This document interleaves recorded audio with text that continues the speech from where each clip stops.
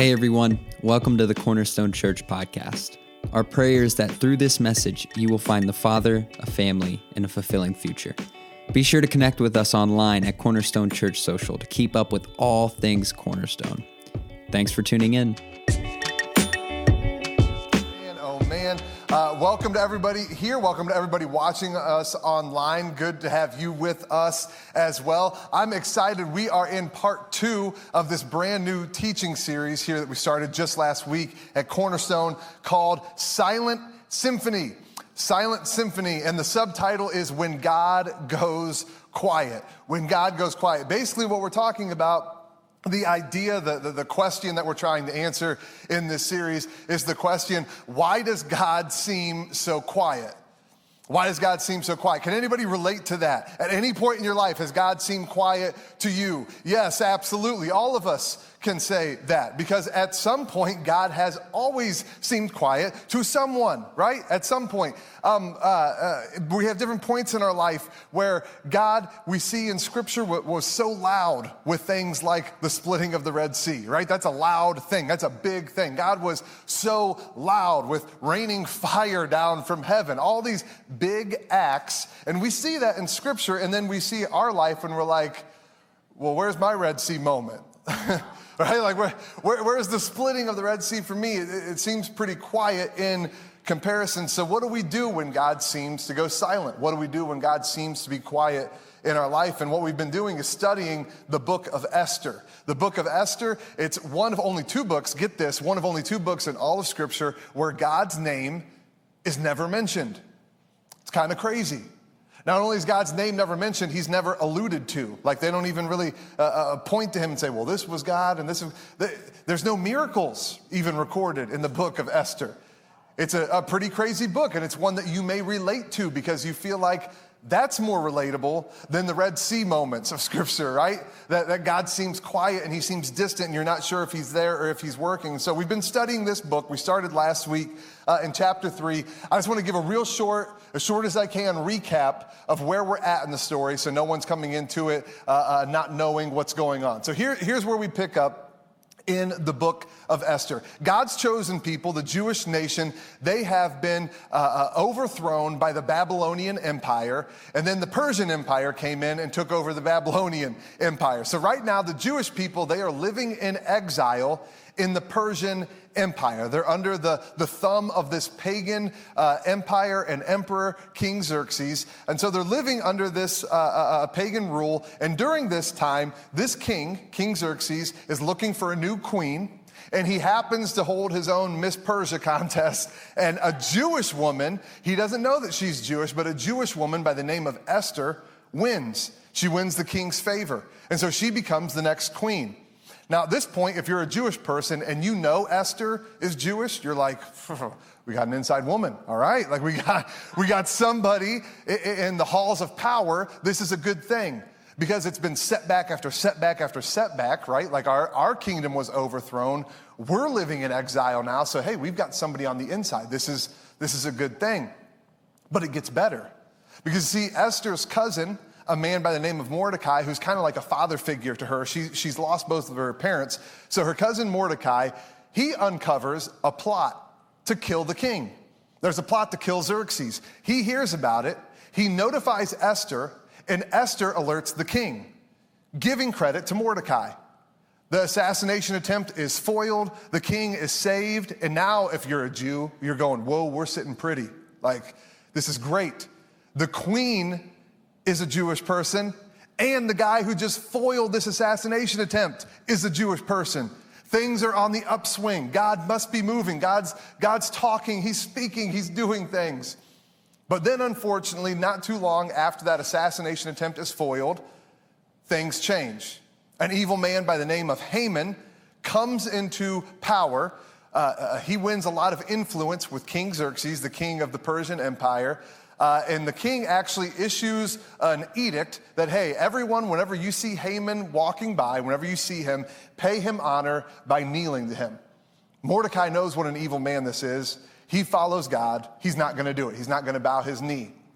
That infuriates Haman. Infuriates him so much that rather than just killing Mordecai, He wants Mordecai's entire people wiped off the face of the earth. He's like, you know what? I'm so fed up with you. I'm so infuriated that you won't pay me the honor I feel like I'm due. I'm not happy to just have you executed. I'm going to have everybody who belongs to your race executed. And so he uses the influence that he has with King Xerxes, goes before him, tells him, hey, there's this people that live among your provinces. They don't listen to you. They don't listen to you. You told people to bow down before me. People aren't doing it. You need to wipe them out. You need to set the standard here so they know and the rest of your people know that you won't tolerate disobedience. And so the king agrees. They issue this edict. It's sent out to all the provinces saying, come this day, all Jewish people will be executed. They're going to the gallows.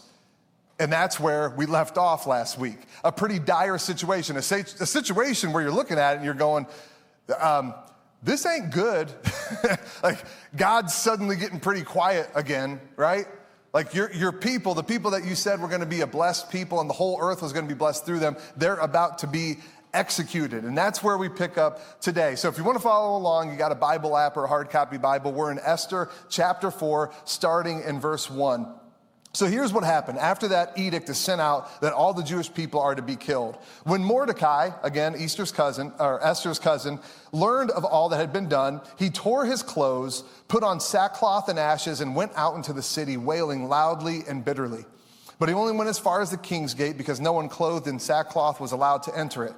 In every province which the edict and the order of the king came, there was great mourning among the Jews, with fasting, weeping, and wailing. Many lay in sackcloth and ashes. That's something that the Jewish people would wear in times of mourning.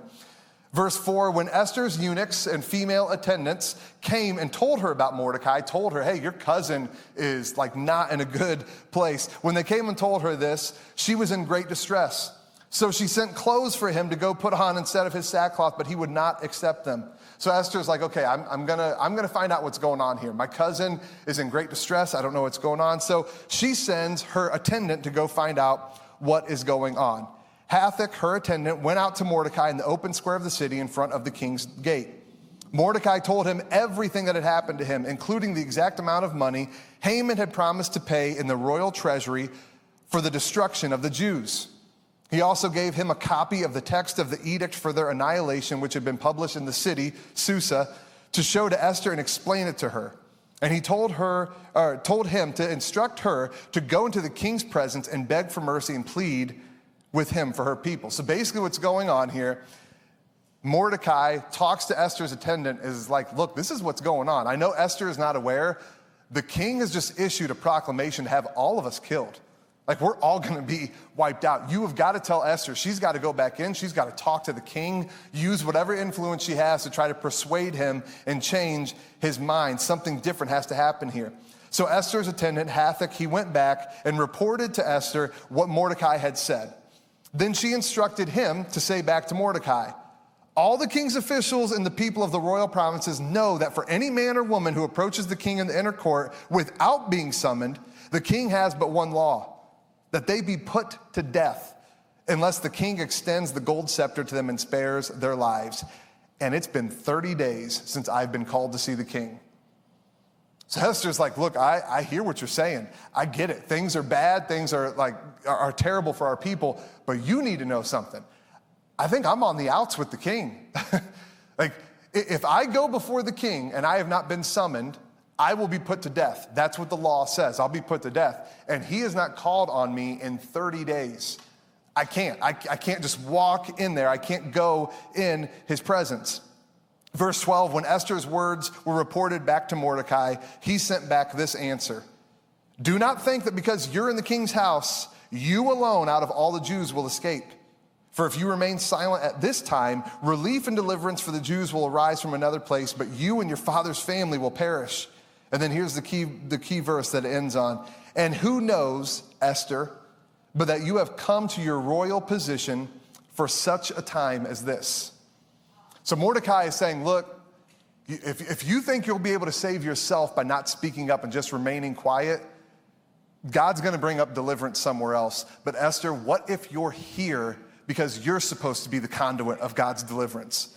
What if that's why you're in this position? What if you were here for such a time as this? And what I want to say to everybody else is the words of Mordecai are leaping off the page of Scripture, and they're applying to every single person in here, everybody watching us on Facebook and YouTube. What if you're here today for such a time as this? Like what if you thought, you haven't been to church in a while, you want to get back in God's good graces, so you'll come today. Someone bribed you with lunch afterwards, so you're like, yeah, sure, I'll come, right? Maybe you just clicked on here because someone shared this on YouTube or on Facebook, and so you're watching now, and you thought this was just a coincidence. You thought this was just you signing in.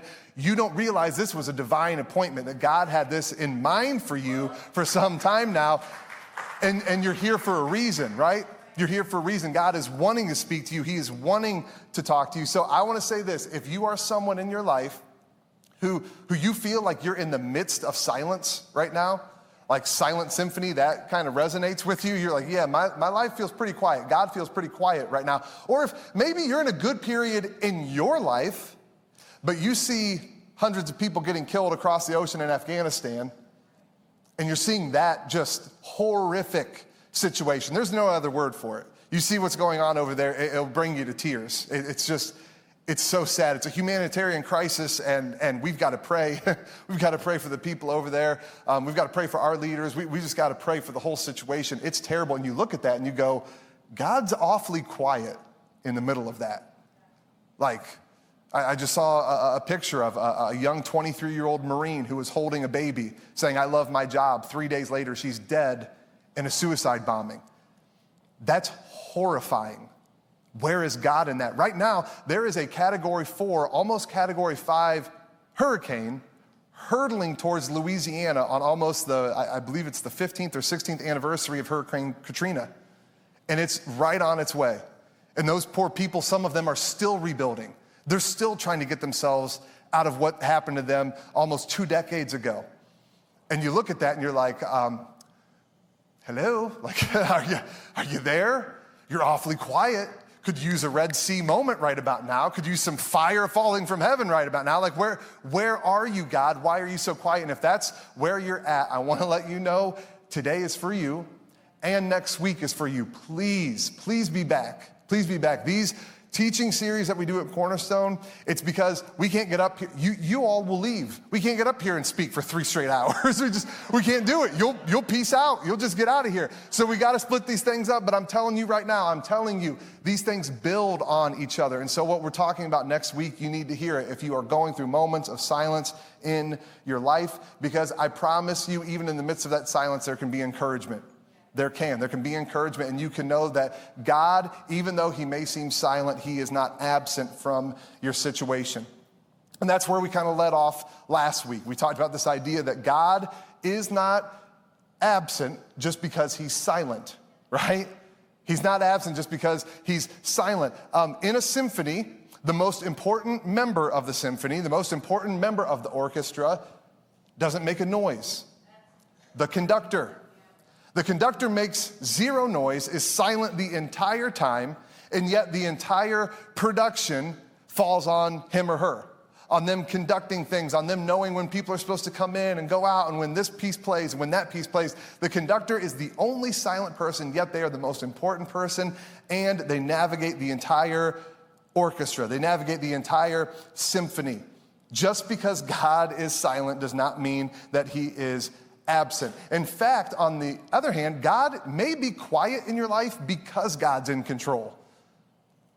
He may be quiet because he's in control. If you've ever gotten into an argument with someone and you know you're on the right side, which is such a fantastic feeling, right? Whenever you're in an argument, you're able to know, like, okay, I know that I'm doing things right. I know I'm honoring God here. It's a very peace-filled moment, even in the midst of high stress. But whenever you get into an argument with someone and things are getting kind of heated, and they start like losing it, like they're yelling and they're getting more animated and stuff, it's very easy to tell who's really kind of on the right side and wrong side, right? Who's got control and who doesn't have control.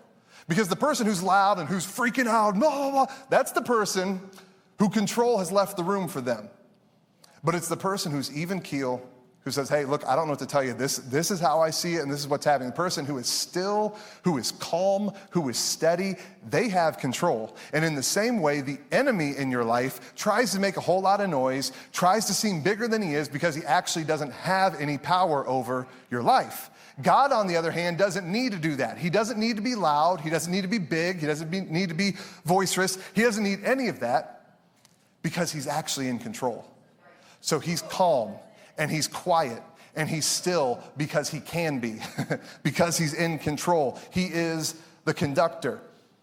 He's the conductor. And so with that in mind, and this is where we left off last week that we're picking up today, is with that in mind, what if the silence that you experience in your life is on purpose? What if the silence in your life is God actually setting you up for something?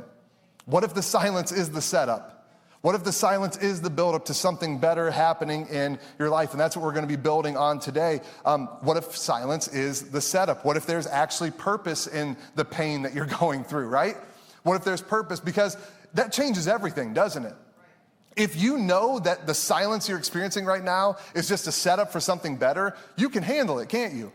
Like here at Cornerstone, please hear me. I love our building. And it also needs a facelift. And it needs a few more 1,000 square feet, right? Like, this is a small building. We bought this only because of COVID, because we knew we could fit in it now. But we have to add on. We have to renovate. All of those things have to happen. And since we know we're in the middle of a building campaign to make that happen, guess what that does for our current situation? It makes it sustainable. We're able to be in this. We're able to be in this period of, we really would like to have different paint. We'd like different light fixtures, and we'd like things here and there and there in the kids area. We'd like it to look different. We would love to do all that right now, but we're able to wait knowing something is coming. It makes the pain that we experience in the middle of this productive because it has a purpose. And the same is true if you have silence in your life where God feels quiet, but you know it's a setup for something better, you can handle it. It changes the entire way you view the silence that you are experiencing in your life. What if the silence is a setup? Because I'll tell you this much, God prefers to give the silent treatment sometimes. He just does. Can anyone relate to experiencing the silent treatment in their life, right? From a spouse. Amen. Hallelujah. I see those hands. That's me and my wife are like polar opposites on how we like argue, how we talk on stuff. I am a pusher. I'm like, if something's going down, I want to talk. I want to talk now. Talk to me right now. What's going on? Let's talk this out. Like, I hate it. I just want to talk in that moment. On the other hand, she's like, no, I want to decompress. I don't want to talk about it right now. Let's talk about it later. I just want to collect my thoughts on stuff. And guess what's more effective? The silent treatment. Like, every time we do it her way, the conversation's better. Every time we do it her way, we actually both are able to like, and sit and process and go over things well. Every time we do it my way, not so much, right? Like, it's not as effective. It doesn't work as well. The same is true with God. God uses the silent treatment a lot in your life because even though you may think you hate it, it's way more productive than you think it is. God does something in the midst of the silence, which is why he uses the silent treatment, which is hard. I just got to say, it's hard for me to accept that because I don't like silence. I don't like it. And this is one of the reasons I don't like it. It's because silence can suck, literally. Silence can literally suck the hope out of a situation. It just does. It just does. Silence, whenever it enters into a situation, it sucks hope out of it. You just feel like, God, are you there? Like, is everything okay? Are you really talking to me? Did you really say this? Did you really say that? Silence can suck the hope out of a situation. That's exactly what happened, what we just read in the book of Esther. Esther chapter 4, listen to verse 3 and 4 again. This is the Jews' reaction to hearing about this proclamation going out. In every province which the edict came, there was great mourning among the Jews with fasting, weeping, and wailing. Esther even tried to send Mordecai different clothes, be like, hey, cheer up. He refused them. Just completely and utterly refused them because silence had sucked the hope out of the situation. And that's what it does. And it's hard. It's hard when you go through silent periods and go through silent moments. And that's exactly what Mordecai was experiencing. It's like if you've ever had someone who you think has your back, like you think, man, they're here, they're good, they're on my side, we're good, we're tight. And then you find out someone talked bad about you and they were present for that and didn't say a word. Yeah, absolutely. Ouch, right? That hurts. That hurts because you're like, man, you just sat in silence. I thought you had my back. I thought you were looking out for me. I got to imagine that's what Mordecai was feeling, times 100. Like, God, I'm honoring you. Like, I'm not bowing my knee before an unrighteous person. Like, I'm not bowing my knee to them. I'm honoring you. And this is how you repay me? You don't have my back. You're silent. You're silent in this moment. That's hard. Silence, when you experience it, it can make you question, did God really say that? Are things really going to be okay? Are things really going to turn out the way that I hoped they would? Because silence can suck hope out of a situation, but it doesn't have to. Silence can change you and make you more bitter, but it doesn't have to. Silence can cause doubt in your life, but it doesn't have to. Silence can instill fear in your heart, but it doesn't have to. It doesn't have to do any of those things. It can suck hope out, but it doesn't have to. And we actually see that happen with Mordecai. We see that happen with him. Even though it seems like hope was completely sucked out of this situation, Mordecai stays the course. Listen again, this is verse 1. When Mordecai learned of all that had been done, he tore his clothes, put on sackcloth and ashes, and went out into the city, wailing loudly and bitterly. Now, for a lot of us, we hear that and we're like, wait, what? He stayed the course? Like, it sounds like he's having a breakdown right now. Like, he's going out in the city, he's wailing, he's all this different stuff. What is going on here? Why is what we're seeing from Mordecai a signal that, like, this is something we should do? Because in the midst of Mordecai's silence, guess what he didn't do? He didn't turn back. Do you guys remember why this proclamation to kill all of the Jewish people even got issued in the first place? Because Mordecai wouldn't bow his knee to this evil man, Haman. That's the whole reason. This text could have said, when Mordecai learned of all that had been done, he left and entered into the presence to say, hey, I'm sorry. Hey, Haman, I'm sorry. Here we go. Is that better? Are we good now? Can we like undo that proclamation now? He didn't do that. He didn't turn his back. He didn't go back on what he did. He kept the course. He kept going with what he knew he was supposed to do. And here's the thing that Mordecai understood that we have got to understand in our own life. If you honor the Lord, you can trust the silence. If you honor God, if you are truly honoring God with your life, it's like Pastor Charles Stanley says, if you obey God, you can just leave the outcome to him. You don't even have to worry. You just leave the outcome to him, because if you are totally obeying God, he's on the hook. You're not anymore. That's the kind of life I want, to be able to say, there you go. It's on you now, not me, because I don't want things to be on me. Like, I'm not that good. I'm not that good of a person. I'm not that good at making things happen. I want God on the hook for my life, not myself, not my own talent, not my own strength. I don't want that. And if you obey God, if you honor the Lord, if moments of silence come in your life, you can still trust, even in the midst of it. Even in the midst of the silence, you can trust God, just like Mordecai. He wept. It was still hard. It doesn't mean that the silence you go through isn't difficult. Like, if you're going through a silent period in your life right now where God seems quiet and God seems distant, it doesn't make it any easier to know that he's still there. And suddenly you're like, well, okay, now I'm not sad anymore. Now I'm not missing this connection with God anymore. No, you're still going to feel that. Mordecai still wept. Mordecai still wailed.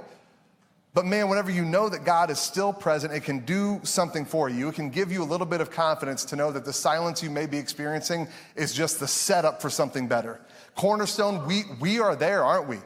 We've been in periods of silence as a church. We've been in periods of silence, and we know, man, the good part's coming. Like, the good part's coming. We're in the good part now, and it's continuing to come because God, man, it's just a setup for something better. And the reason we can say that, not with just blind hope, but with confidence, is because we're trusting in the Lord.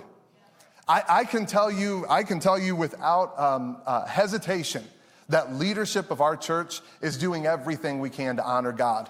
Everything we can to honor God. With our finances, with the way we live our life, we are doing everything we can to honor God. And so I can say if there's any moments that it seems like God's being quiet, I'm not getting freaked out. I'm just not. Because I'm like, yeah, the good part's coming. The good part's coming. The silence is a setup for what God is about to do. Mordecai knew that. It's why he was able to stay the course. He was able to know I can obey God and leave the outcome to him. I can honor the Lord and I can trust the silence. I can trust in the silence. God uses silence. He uses silence in our life. And it's funny because it can feel like the silence that we go through is such a unique experience. Like it can feel like when God seems distant, it can feel like you're the only one there, right? Like today, we're singing Spirit lead me, and everyone's got their hands up, and we're all like, oh, it's so emotional, right? And you can feel like you're the only one who's not really there because it doesn't feel like the Spirit's leading you. And it doesn't feel like he's close. And you're like, step out on the water. Yeah, right. Like, no, because it feels like you're distant and God feels quiet, and it can feel so unique because you look around the room and everybody seems to be so much farther ahead of you. Which, by the way, can I just say something real quick? There's not a perfect person in this church. Like this is one tagline that churches sometimes use, and I think it's funny because I get what they're trying to say, but it's not really true. Whenever they're like, "No perfect people allowed." Well, good, because they don't exist. Right? Of course they're not allowed, because there is no such thing as a perfect person, right? We are all in process. We're all in process. So whenever you look around the room and you feel that, and it feels like, man, it's such a unique experience that I feel like God's distant from me, it's not unique. God just uses silence sometimes. In what feels like, man, God's picking on me and he's not talking to me and this must be something about me, man, God just goes quiet sometimes. He uses silence. So whenever you find yourself in the middle of silent moments, just look around, ask around, share how you're feeling, because I promise you will be shocked at who is sharing silence with you. You'll be shocked. Because it may be people who you're looking around and you're going, man, they look great. Everything looks awesome. They've got a great family situation. They have a loving marriage. They've got good finances. Everything's great. And you have no idea they're going through the same crap you are. God seems quiet. God seems distant. And you have no idea. You want to know how I know that? Because Mordecai talks to Esther and says, hey, queen, living up there in your beautiful palace with your people who come in and do your makeup and get you all ready for the day. They give you the choice food for the day. Hey, can you take a second to remember your people? Because we're about to be killed out here. Don't know if you know that. God seems distant. We need someone to come through for us. And guess what Esther's response is? I know you may think that you're going through silence alone, Mordecai. I haven't been called on the king and going on a month. I know things look great from your perspective. From outside the palace, things look like, man, I'm living the life. But I want to let you know, I might be on the chopping block. I may have lost favor with the king. And by the way, you remember what happened with the last person who lost favor with the king? They're gone. That's why I'm even here. Because he kicked the old one out and found a new one. And so you may think that you're the only one going through this silent period with God, but let me tell you, I'm going through it too. You will be shocked. You will be shocked to see the people around you that are going through silence too. You will be absolutely blown away who's sharing in it, who is, everything looks fine, everything looks great, but they're going through a period where God seems quiet as well. And what that is supposed to do for us is exactly what we see happen with Mordecai and Esther. They realize we're both going through the same kind of thing, and so they draw closer to each other. They're talking to each other. That's exactly what God intended for us. You are not supposed to navigate the silence alone. None of us are. We're not supposed to navigate it alone. If you're not a part of a C group yet, like if you haven't signed up for one of our C groups here at Cornerstone, our small groups, do it today. You can do it out in the lobby. You can go online, cornerstonechurch.info. You can sign up for a C group. Get your butt in community. Like I can't say it any stronger without having people question my ability to be a pastor anymore, right?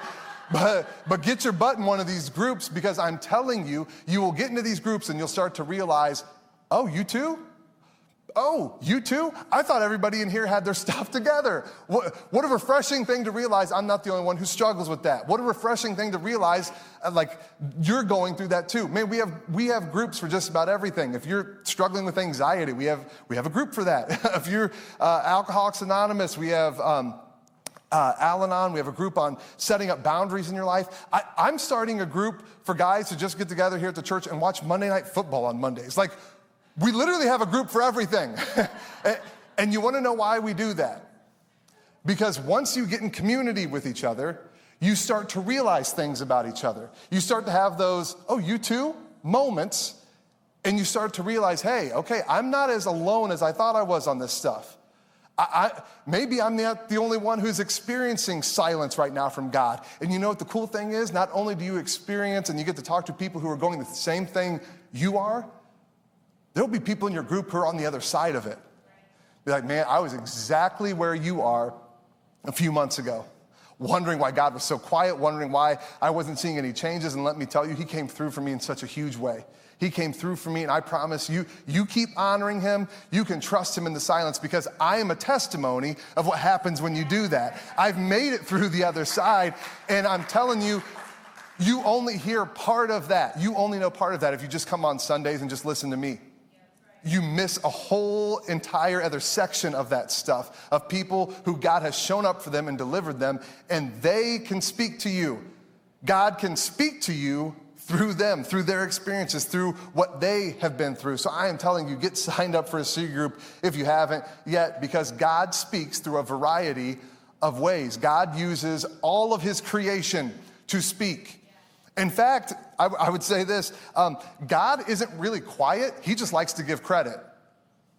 He's not quiet, he just spreads it around. Like, you thought God was quiet in your life, but he's been talking through your sister. You thought God was quiet in your life, but all of those Facebook posts that pop up on your feed that seem so timely, it's crazy. You think that's a coincidence? That's God. All of these things in your life, you were expecting a Red Sea moment. You were expecting the sea to part. You were expecting fire to fall. And God's saying, hey, I'm talking to you. It may not look like what you expected, but I'm talking to you. I'm talking to you through all these different avenues. I'm not quiet. I just like to include other people. I'm not quiet. I just like to share the credit. I like to spread it around a little bit and get people included in what I'm doing. You know how we know that's true? Because we have this. It's the Christian doctrine, what we believe about the Bible, is that the Bible is God's inspired word that he used to communicate to us through fallen man. Like, God could have, if we believe what we say we believe, he could have snapped his fingers and a completed Bible could have fallen from the sky down to us, and we could have had it that way. And he could have just avoided any fallen man and our fingerprints on anything. He could have done that, but he didn't want to do that. He wanted to partner with us. He wanted to spread the credit around. He wanted to include us in what he is doing. And the same thing is true right now. God is not quiet. He just likes to give credit. God likes to include people in what he is doing. And we see that again, Esther 4:14. Listen to what Mordecai says to her. And who knows, Esther, but that you have come to your royal position for such a time as this. He's saying, hey, look, you're probably here because of God. Like, the whole reason you're here is because God is not just wanting to have this big Red Sea moment where he just blows in the door and he just has his way. No, God is wanting to bring deliverance, and he's wanting to bring it through you. He's wanting to include you. He's not silent. He's wanting to act, and he's wanting to act through you and through your life. Perhaps you are here for that exact moment. Perhaps you are here so he can work through you. God works through people. He takes our obedience and he uses that, and he works in silence using our obedience so much of the time. So much of the time, God's hands and God's feet are simply his people being obedient. So that means in your life, you may be looking for a Red Sea moment. You may be looking for fire to fall from the sky. But instead, what you'll get is your sister talking to you, or a Facebook post, or something on TV, or something that you experience while you're out walking, on a jog or something like that. And God will speak to you through all these different ways, because that's how he works. It's always how he's worked. He's worked that way since the beginning. It's why we have the Bible that we have, because he wants to include people. He wants to include people. And man, I got to tell you, I have been experiencing this in such a huge way. I won't get into it, but I'm going through some stuff right now. Like I'm going through some stuff, and I've had the moments where I'm feeling like, man, God, are you there? Is this right? Like, are we doing what we should do? And are we doing what we should do? Because it just feels kind of quiet. And is that you, God? And is that you? And it's amazing how if I was just waiting for Red Sea moments and these gigantic, big, loud things that God is doing, how I would miss it. And I probably would think that, man, God's just quiet. He's not here. Where is he? God, where are you? Like, if that's all that I was looking for.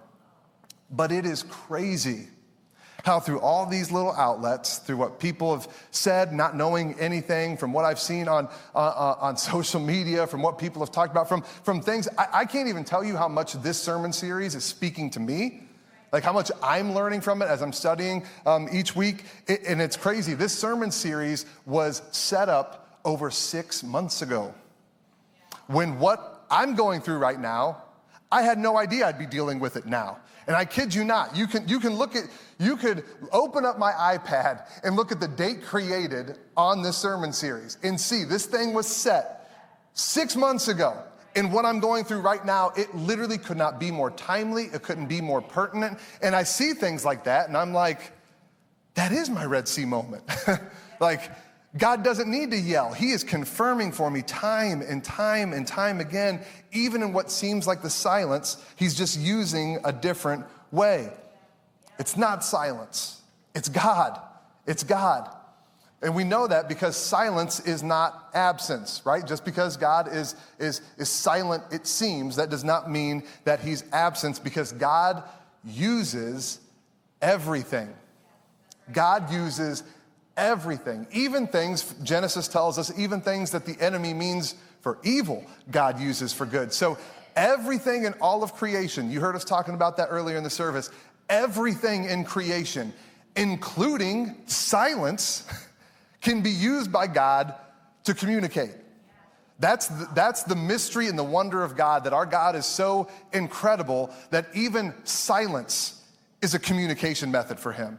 Even silence, not saying a word, he's able to transform us and bring about the change that we need to have in our life. God uses everything, just like a symphony. There's not just one instrument in an orchestra. There's a whole suite of French horns and bass and oboe. There's all of these different instruments playing, and in the same way, God uses everything in his creation, everything in the symphony, to speak.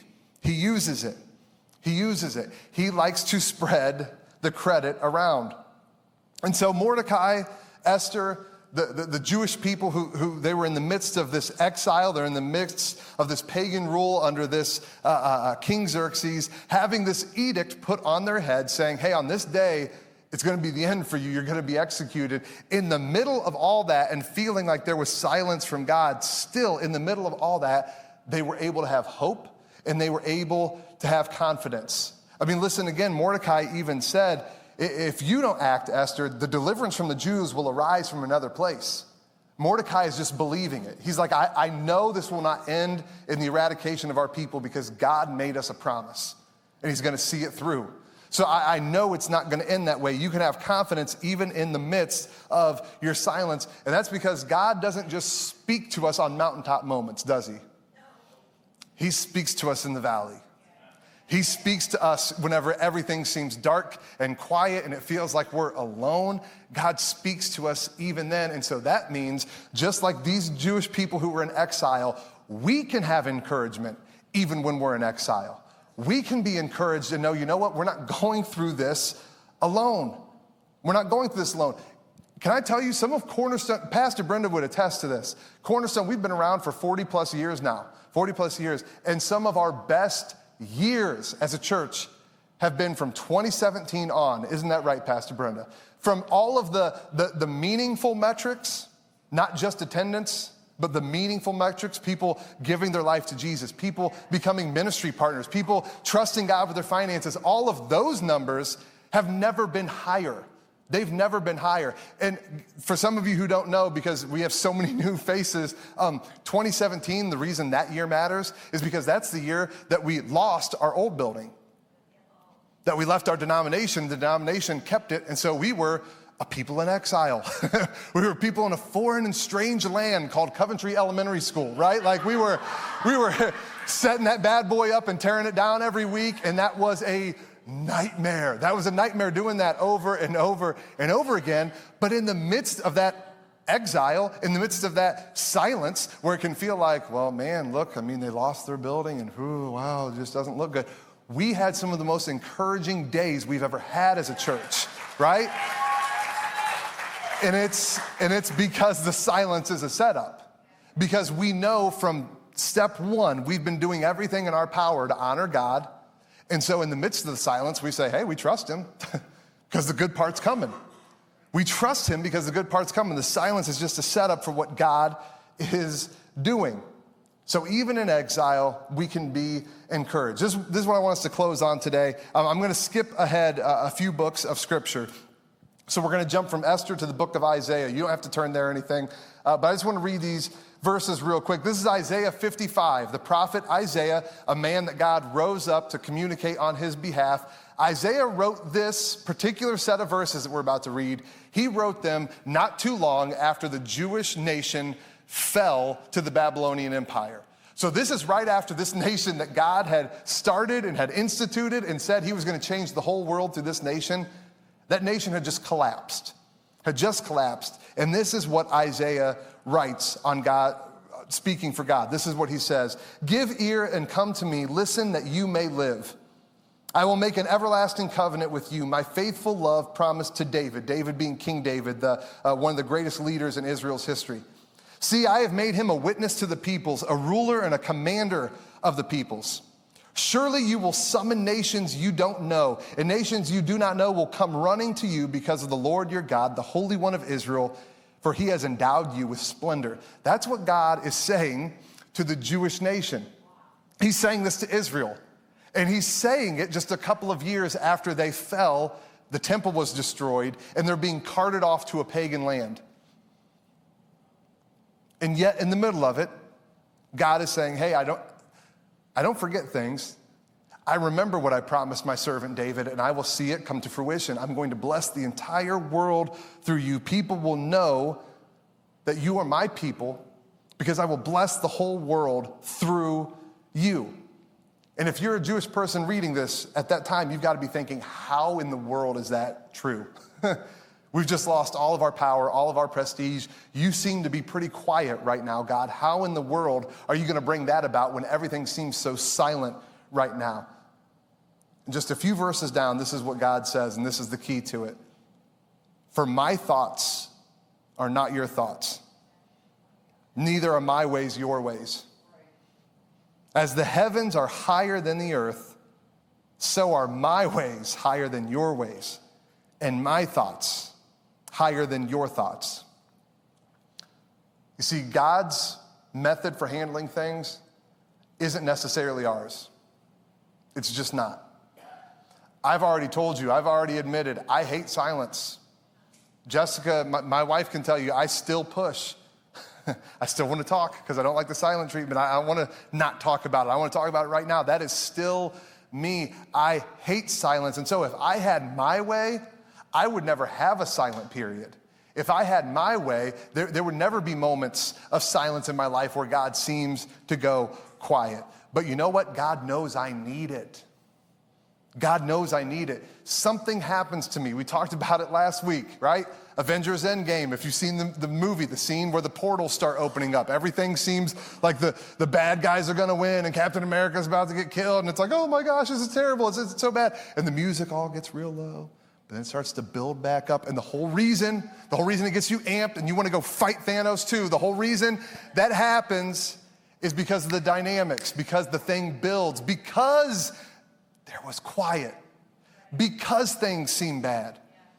It does something, the dynamics, it builds something in you and it makes that part resonate. Like I told you, man, the people in my theater, they were ready to charge the screen when I saw it one of the nights in the theater, man, because it gets you so amped. And the same thing is true in our life. During those silent periods, God does something to us that couldn't happen if it didn't get quiet. It couldn't happen if we didn't go through a few silent periods. God knows we need it. You don't want silence. God knows you need silence.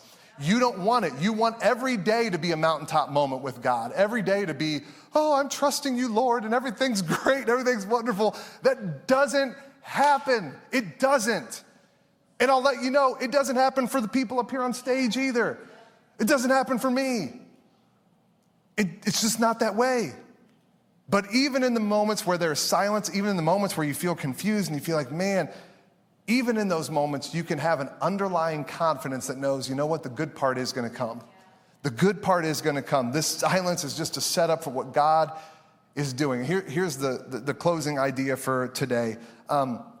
When we do think that God is silent in our lives, what if his silence is actually his presence showing up in a way we weren't expecting?